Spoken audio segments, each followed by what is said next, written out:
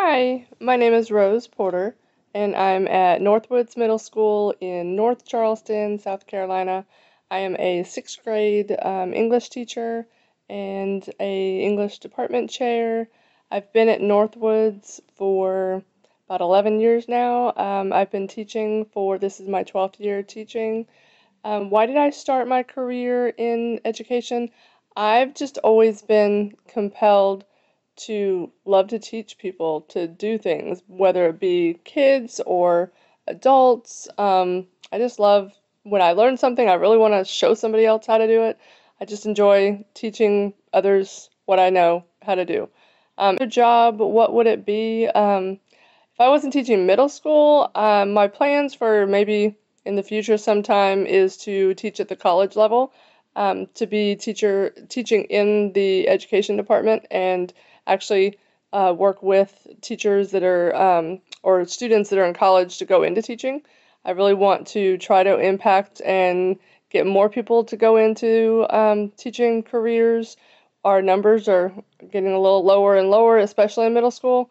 So it's a struggle. I would really like to build that back up and get more people interested in being teachers.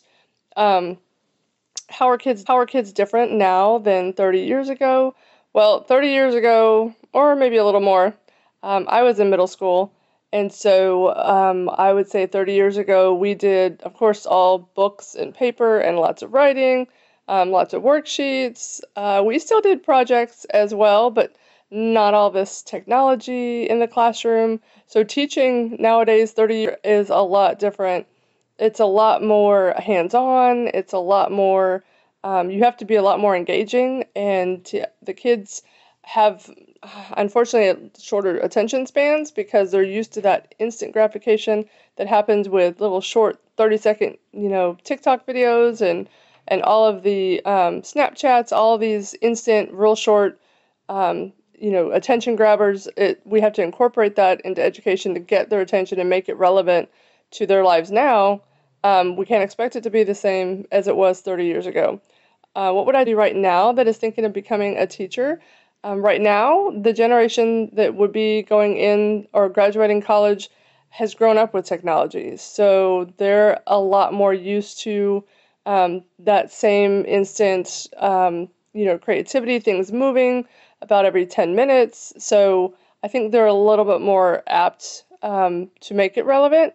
So it would be a great career. Now, unfortunately, I'm hoping that there's a lot more advocacy for salaries because that's the drawback that is causing lots of people not to go into teaching is the salaries just don't meet up. What is one thing that I would change to help kids learn better? Try to expand that attention span and to read. I'm of course, ELA teacher to sixth grade, and the more kids read, the better it affects all of their core content classes across the board.